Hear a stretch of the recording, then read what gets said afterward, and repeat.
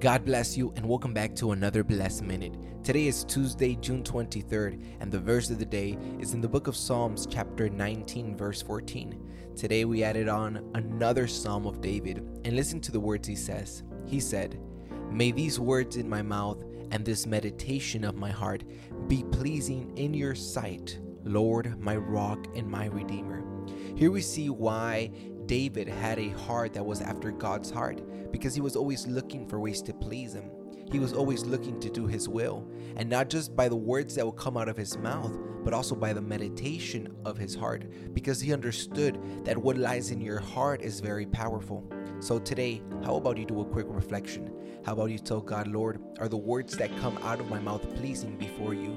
Are the meditations in my heart, are all these thoughts, are they going to please you or not? Let's do a quick prayer. Heavenly Father, we thank you for your love and your mercy.